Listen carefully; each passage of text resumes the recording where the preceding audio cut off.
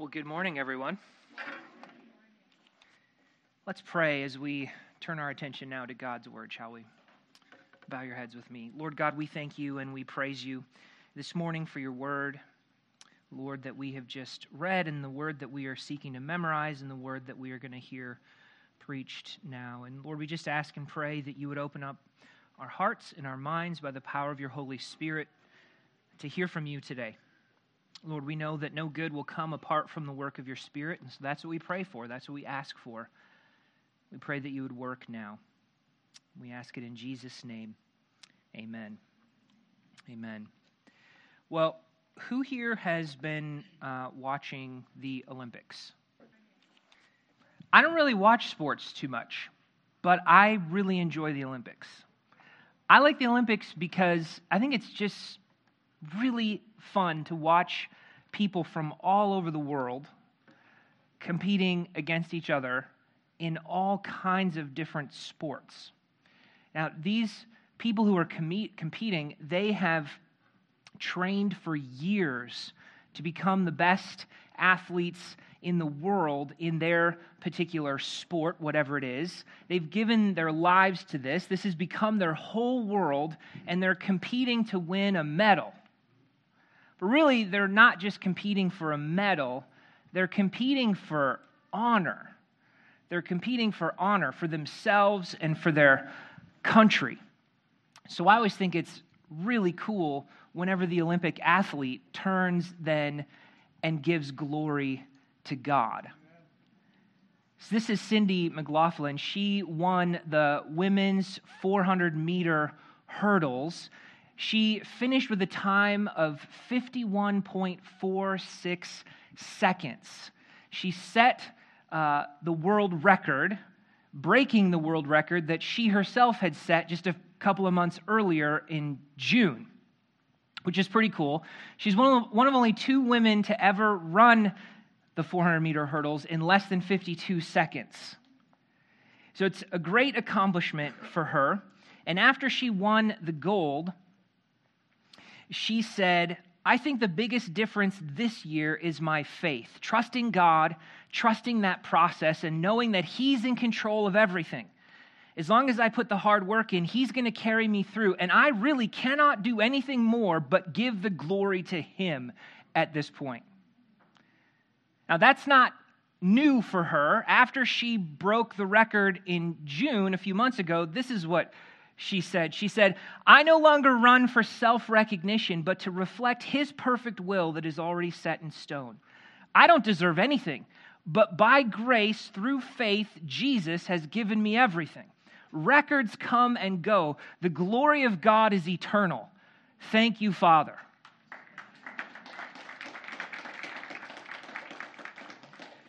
In November of 2020, just less than a year ago, she recorded a video of her baptism, and she posted it on Instagram, and this is what she wrote. She wrote, "For 21 years, I was running from the greatest gift I could ever receive. And by His grace, I have been saved. I no longer live, but Christ in me.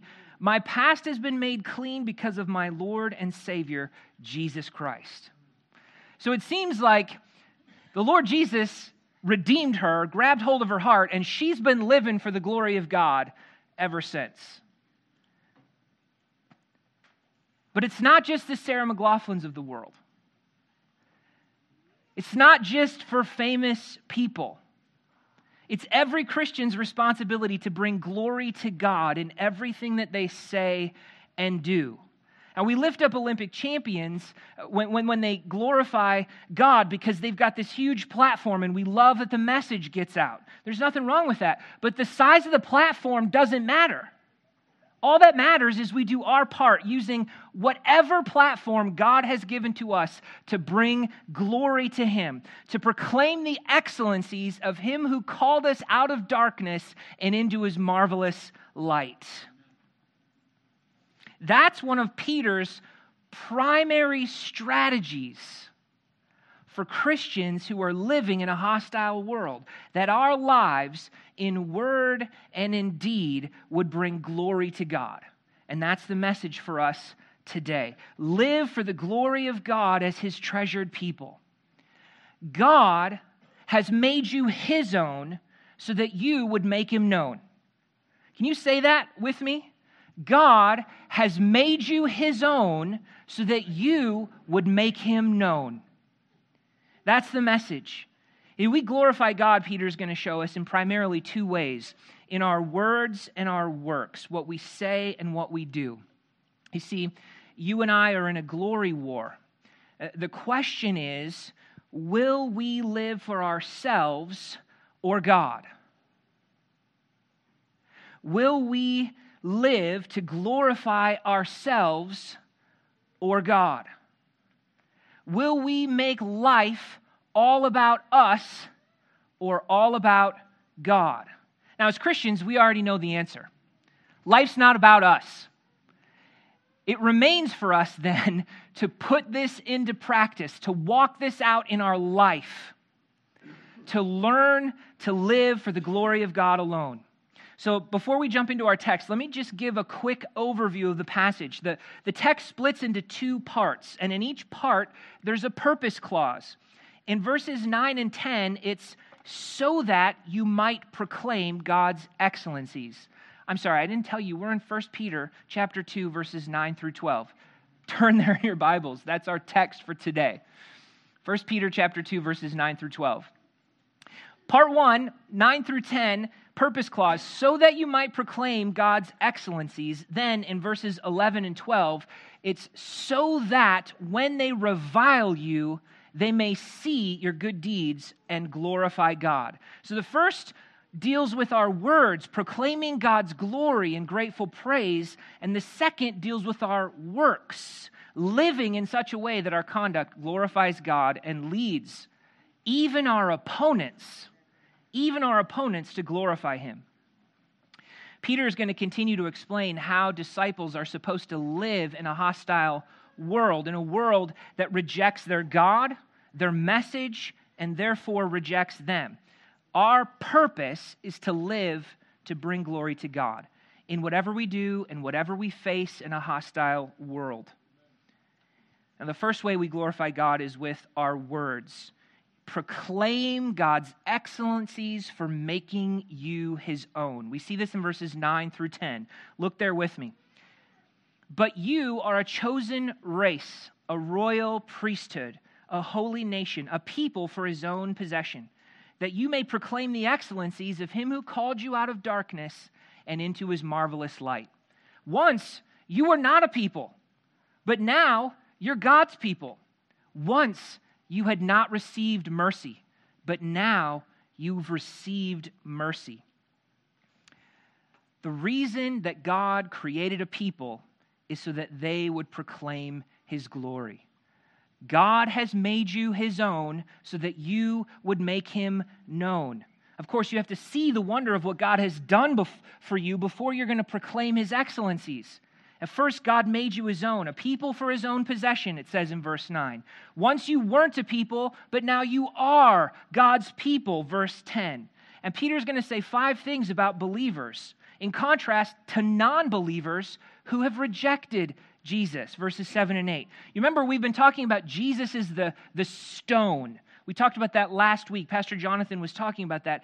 Everyone is going to encounter this stone. Either Jesus is going to be the cornerstone on whom you build your whole life, or He's going to be a stumbling stone and a rock of offense over whom your life will be broken.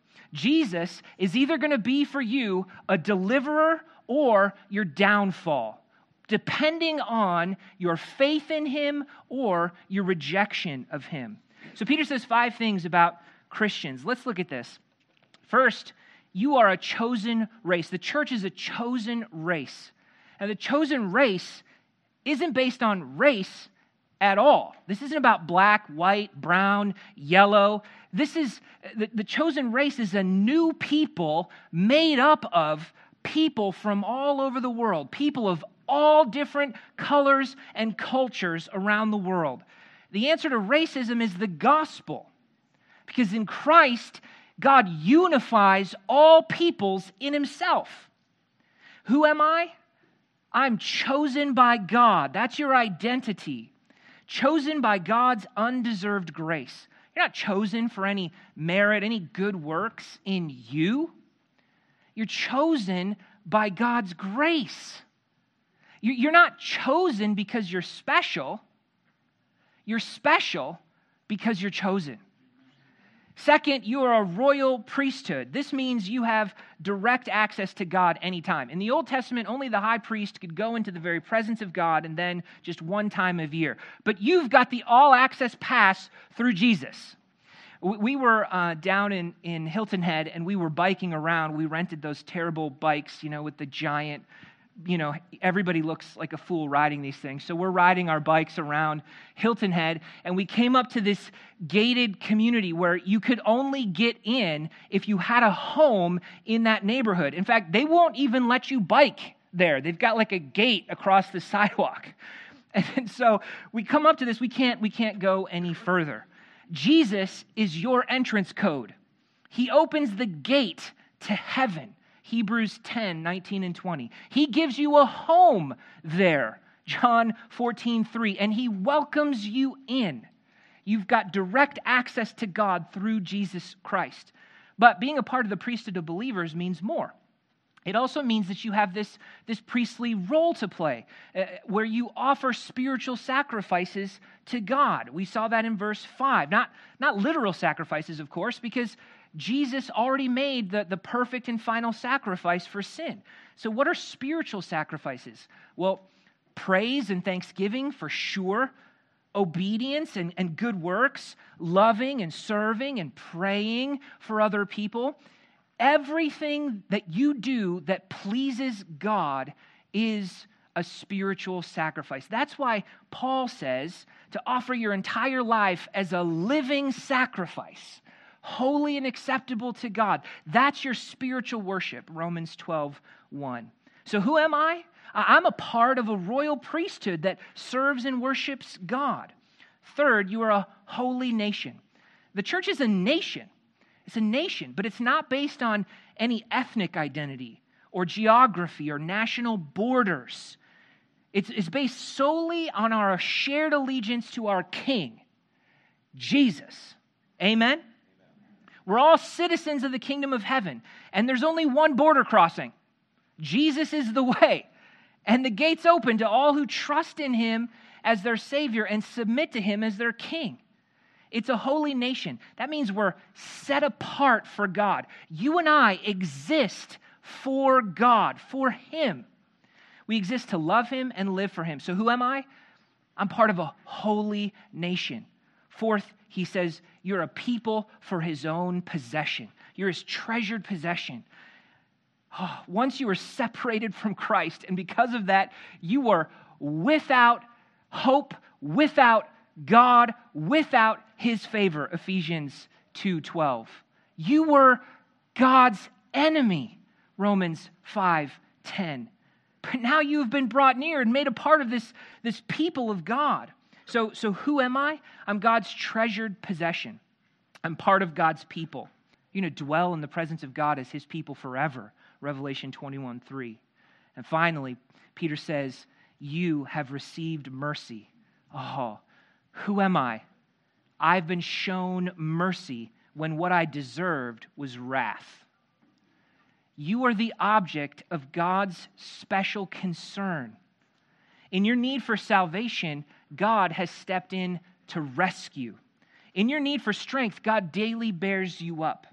In your need for wisdom, God directs you by his word. In your need for sanctification, God gives you his transforming grace and the power of his Holy Spirit.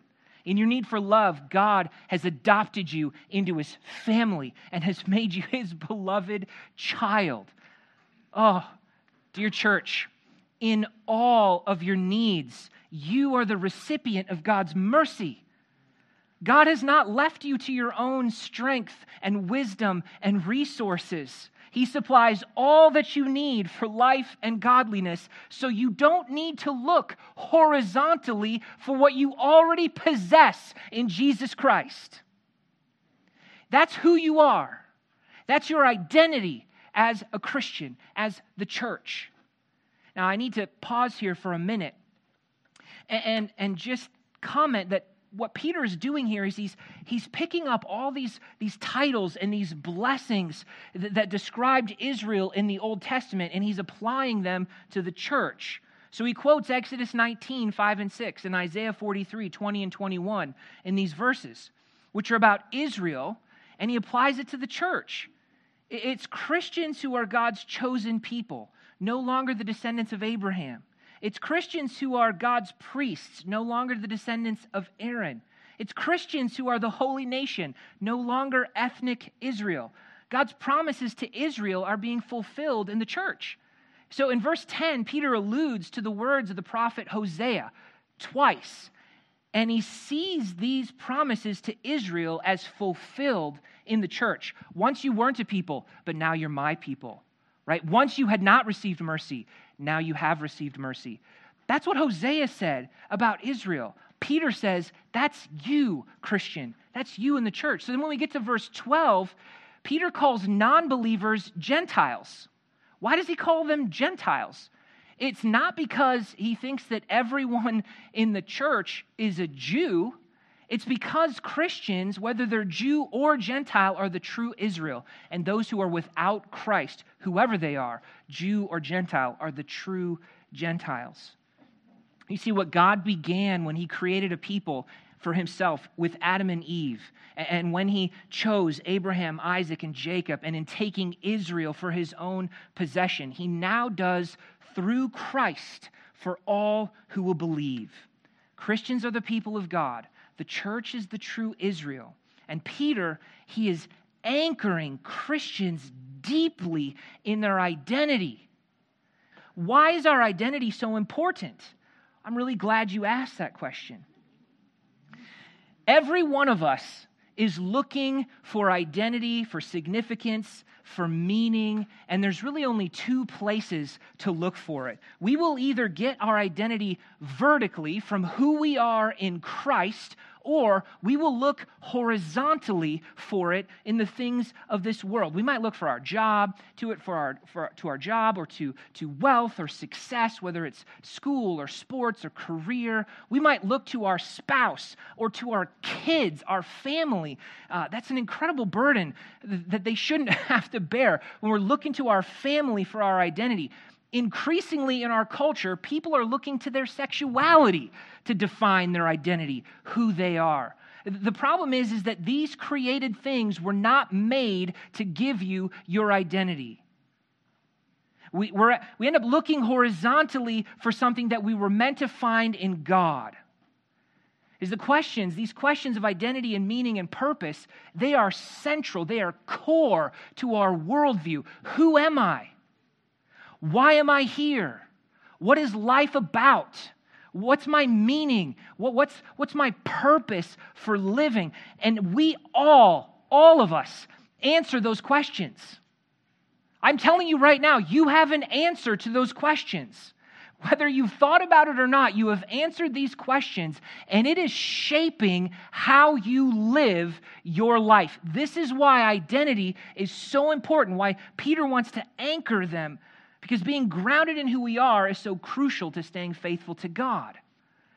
So while we were on vacation, we stopped off in Tennessee, and we saw some old friends there in Tennessee that we hadn't seen in 10 years. It was so fun to connect with them. We just picked up right where we left off. These were good friends of ours, and they live in Knoxville now, and so we went and we stopped and said hi. And while we were spending time with them, we got to talking about parenting and about discipling our children, and this topic of family mission came up. And my friend was telling us that their family mission statement is this: it's all about Jesus. Short, simple, it's easy to remember. It's all about Jesus. They've got it hanging on their wall as a constant reminder. And they were telling us how they're constantly trying to get their kids to grab hold of this, to internalize this, so that this becomes the grid through which they filter all of their decisions. So that when they're out with their friends, or someday when they're out on their own, and the temptation to sin comes, they say, oh, no. I'm not going to do that because I'm a Tullis, and for me, it's all about Jesus. And Jesus wants me to save myself for marriage, or Jesus doesn't want me to set any worthless thing before my eyes, or Jesus doesn't want me to gossip, so I'm not going to be a part of this conversation, or Jesus wants me to serve others, so I'm going to go on this missions trip. Jesus wants me to share my faith, so I'm going to tell people about Him. Whatever it is, whatever the decision, it's all about Jesus. They're trying to anchor them in their identity, not just as a Tullis, but as a Christian. It's all about Jesus. Do you see? Our identity is important because it shapes how we live. But Peter gets more specific here. Look again at verse 9. Why did God give us this identity? Why did God make you a chosen race and a royal priesthood and a holy nation and His treasure? Why did He do that? Was it just for your joy? Your good? No, look at verse 9. So that you may proclaim the excellencies of Him who called you out of darkness into His marvelous light. Do you see? God created a people so that they would proclaim His glory. God made you His own so that you would make Him known. God called you out of darkness so you would declare His praises, who He is and what He's done, especially what He's done in Christ to save us. Oh, that we would say with the psalmist, may those who love your salvation say evermore, God is great. If you love His salvation, that you would say forever, God is great.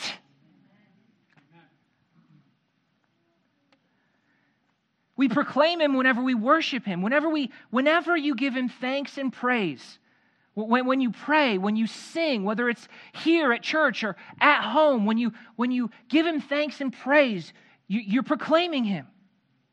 You proclaim Him when you tell God stories, what God has done in your life. You proclaim Him when you share the gospel, spreading the good news of what God has done in Christ to all peoples. Now, worship and evangelism are things that can be hard to do when you're being persecuted for your faith. And think about it. We might not feel like worshiping God if we're suffering. We might be afraid to gather to worship God. We might be afraid to share our faith if we know that it's going to bring opposition or persecution. You see, in a hostile culture, we are tempted to be silent. But that defeats the purpose. So Peter reminds disciples of who they are and why they exist. God made you His own so that you would make Him known. Like the Fiji men's rugby team after they won gold. These guys are awesome. They got on their knees and prayed to God, giving Him thanks, and then they stood and sang a hymn of praise on the field. This one's unique because it's not just one person, it's a whole team corporately praising God together. And part of the song says, we have overcome by the blood of the Lamb and the word of the Lord, we have overcome. They're singing this, y'all. They did the exact same thing in 2016 when they won the gold. In fact, they pray and sing together both before and after every game, win or lose. In a moment of glory for what they accomplished, they chose to focus on the glory of Jesus for what He accomplished. They're proclaiming the excellencies of God who called them out of darkness and into His marvelous light. You're in a glory war. And every situation that you face is a battle for what glory is going to shape your life. The glory of God or the glory of earthly things. I love what Paul Tripp says. I also love how Paul Tripp looks. I mean, he just pulls this off. He's such a stud. But I love what he says here. He says, our generation must be committed to commend God's works to the next generation so that they might be rescued by and motivated by a glory bigger than the typical catalog of glories that they would choose for themselves. We need to make sure that the next generation is so captivated by the glory of God that they don't settle for the glories of this world. I love that. So what glory are you living for? Who are you living for? Does your life direct attention to the glory of God? How do you grow in giving God glory? Well, first, let me suggest a couple ways here. First, look at what God's done for you. Okay? Don't lose your awe of God. Look at what God has done. And meditate on that. Don't let your heart grow cold to the awesome truths of our faith. Amen? Because declaring God's excellencies flows naturally from a heart and mind that is in awe of who God is and what He has done. That's the key. Second, tell God stories. I love God stories. We need to tell more God stories in this church. We need to tell God stories all the time. This is a story of what God is doing in your life, what He has done in the past or what He's doing right now. What's God doing in your life? See, when we don't tell God stories, we rob God of His glory. God wants those stories told so that He can get glory. So tell God stories. You see, you and I were made to worship, and we are going to spend our lives declaring the worth of something. Let's live our lives declaring that it's God, that it's Christ. So glorify God in your words. The second way we glorify Him is in our works. You keep your conduct honorable so that the Gentiles will glorify God. We see this in verses 11 and 12. Look there with me. Peter says, beloved. Oh, isn't that a loaded word now based on the 5 things that we just saw? Hopefully you won't ever read that word again the same way. Beloved, I urge you as sojourners and exiles to abstain from the passions of your flesh, which wage war against your soul. Keep your conduct among the Gentiles honorable, so that when they speak against you as evildoers, they may see your good deeds and glorify God on the day of visitation. It's worth repeating here that how we live, verses 11 and 12, is rooted in who we are, verses 9 and 10. There are 2 commands here. The first is abstain from the passions of your flesh. The second is keep your conduct honorable. So in this war, this glory war for who's going to be glorified, I want you to notice that this is first a battle of desires and then a battle of behavior. Don't just polish the outside of the dish. Man, when I wash dishes, this is confession time. I spend most of my time on the inside of the dish, cleaning it, and I'm going to be real. I just give the outside like a quick once-over. I'm not sure if that's how you're supposed to do it, but I figure all the dirty was on the inside, so I might as well just scrub that good and then just flip it over and whoosh, right? I was going to I didn't have the forethought to let a dish sit out and get dirty and moldy for an object lesson. I should have. I wasn't planning that far ahead. But I think in the Christian life, we do the exact opposite. We actually spend most of our time cleaning the outside of the dish. Very little time cleaning the inside of the dish. We would put on a good face, but our first battle as exiles is to cultivate godly desires. The desire of our hearts and minds is supposed to be set apart, distinct from the world. So our desires aren't informed by TV, they're informed by God's word. Sin is more than just breaking God's rule. It's first and foremost about rebellion against God Himself. It's a desire to have for myself the glory that is due to Him. Just think about Adam and Eve. They didn't disobey because they were ignorant of God's command. They only had one command. They knew the command. Their problem was their heart's desire. They wanted to be like God. The battle in the garden was first fought in their hearts. Our hearts need to be changed so we will change the way that we live. So we cultivate a heart that loves God or loves what God loves and hates what God hates. The command to abstain from the passions of the flesh implies that Christians, by the power of the Holy Spirit, have the power to restrain their desires. Our desires are not uncontrollable, but can be restrained. and healthy God-honoring desires can be nurtured and cultivated. That is a much-needed rebuke in a culture that puts so much emphasis on feelings. A person's feelings are this unquestionable standard of what's morally good. If it makes me feel good, it is good. That's the mantra of our age, and it's garbage. It's total garbage. When you say someone's feelings or desires are wrong, then you get strong backlash. So we need to cultivate a heart that loves what God loves, hates what God hates. The reason to abstain from sinful passions is because they wage war against your soul. They seek to conquer you, but you have to resist and conquer them. War is costly. War is devastating. I don't be tricked into thinking that you can disobey God without damaging your soul. Giving into the desires of the flesh does spiritual damage. Now, it might keep you from Christ entirely. That's the worst case scenario. You gain the world, but you forfeit your soul. But genuine Christians also fight the passions of the flesh. And when we give way to them, there are casualties. We become spiritually weak and ineffective. 2 Peter 1:8.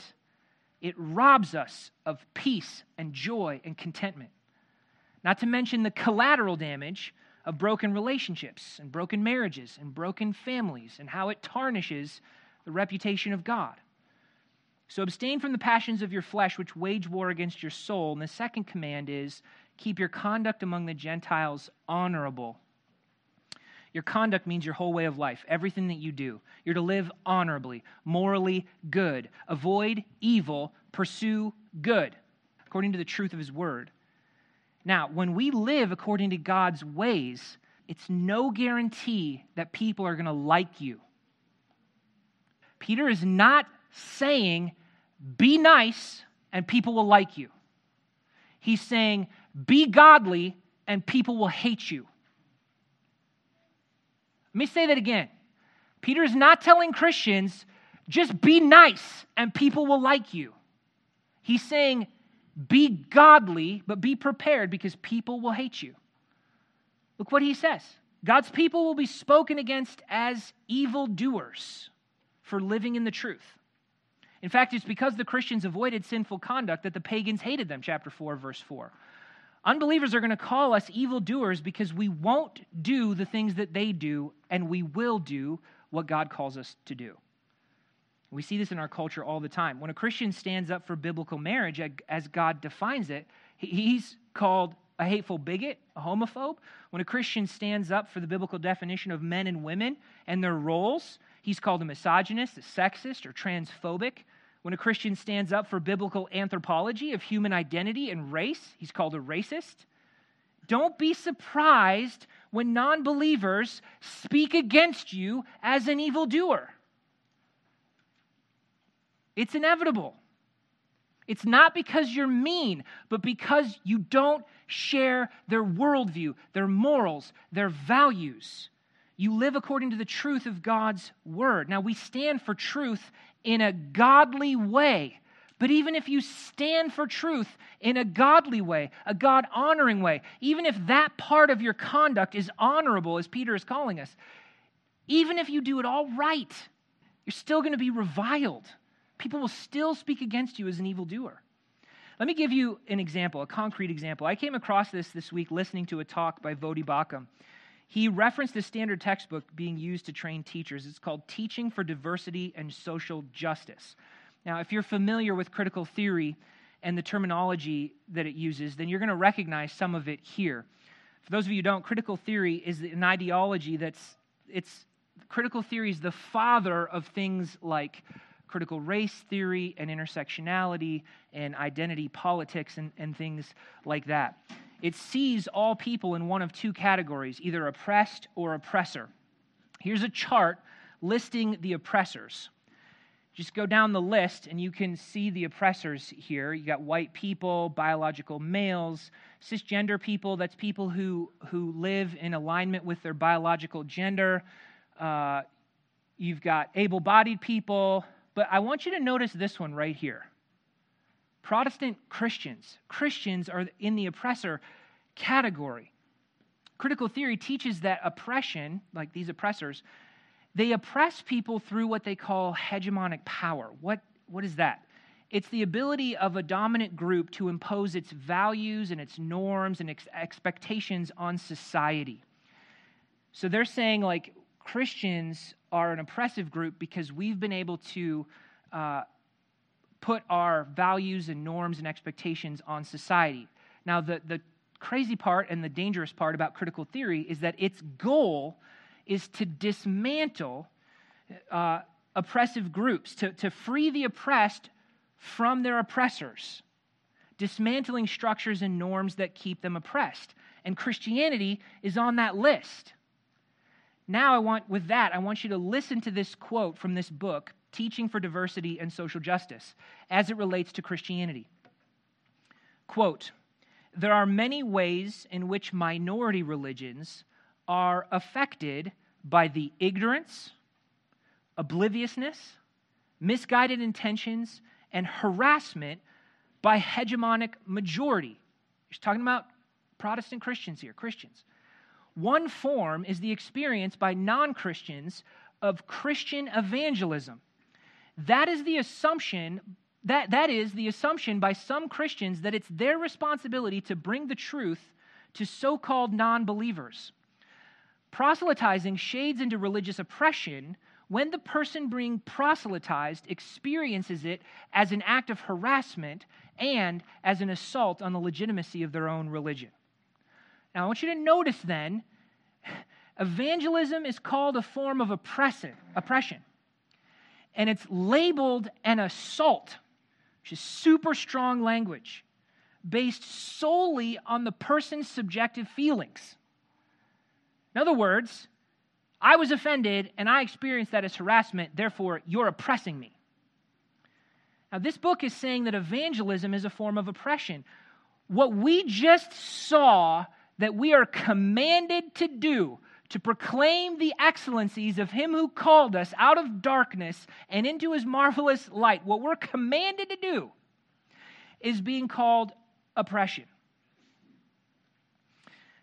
Christians who evangelize are called ignorant, oblivious, misguided, and harassers. Make no mistake, if the worldview of critical theory takes hold in America, I would not be surprised if it becomes illegal to share your faith publicly. What God declares as good, in fact, what He commands, is being spoken of as evil. Christians being spoken of as evil doers, just like Peter said. In Peter's day, there was widespread cultural opposition to the Christian way of life, no different. Christians were being disparaged as evildoers for obeying God. Peter doesn't encourage them to defend their reputation with mere words. Rather, he urges them to pursue holiness, goodness. The slander of non-believers is to be answered with good works, so that they would be apparent and admitted even by those who oppose us to the glory of God. Look at verse 12. "Keep your conduct among the Gentiles honorable, so that when they speak against you as evildoers, from seeing," literally, "they may see your good works, your good deeds, and glorify God on the day of visitation." Unbelievers are going to disparage and revile and criticize you for your faith. Peter knows you cannot prevent slander and gossip and all that. So what's his strategy in a world that's hostile to his faith? What he calls Christians to do is a consistent life of good works, of righteous living that even non-believers are going to see and give glory to God for in the end. A Christian's good works might lead someone to Christ in salvation, not apart from the preaching of God's word, but in combination with it. Don't leave verse 9 behind, where we're proclaiming the gospel. What's the point? Back up your talk with the credibility of your walk. Let your light shine. Let them see your good works so that they'll give glory to your Father who's in heaven. Matthew chapter 5, verse 16. Show your good works. Show the beauty and joy of a genuine Christian life. Guys, that means that non-believers need to know you and the way that you live. They gotta have a close enough relationship with you that they can see your good works. They can see you living out your faith. Otherwise, if you withdraw from the world, you know what you've done? You've covered up your light with a basket. Why should we abstain from sinful desires? Why should we keep our conduct honorable? The answer is God's glory. God's going to be glorified by your good works. He's glorified by your obedience, period. But He's also going to get glory because non-believers are going to see it and they're going to glorify God. God made you His own so that you would make Him known. You are God's people. You're not of the world. You don't follow the world. You follow Christ. You are His disciple. We do what He says because it's all about Jesus. It's just another way of saying it's all for His glory. So live for the glory of God as His treasured people. As God's people, we know that it's all about God. What remains for us is to live this out in our lives. Life's not about us. So we got to learn to live for the glory of God alone. So, whether you eat or drink or whatever you do it all for the glory of God. Let's pray. Lord Jesus, we ask and pray very simply that by the power of the Holy Spirit, you would help us to put this into practice in our life. Help us to live for your glory. In Jesus' name, amen.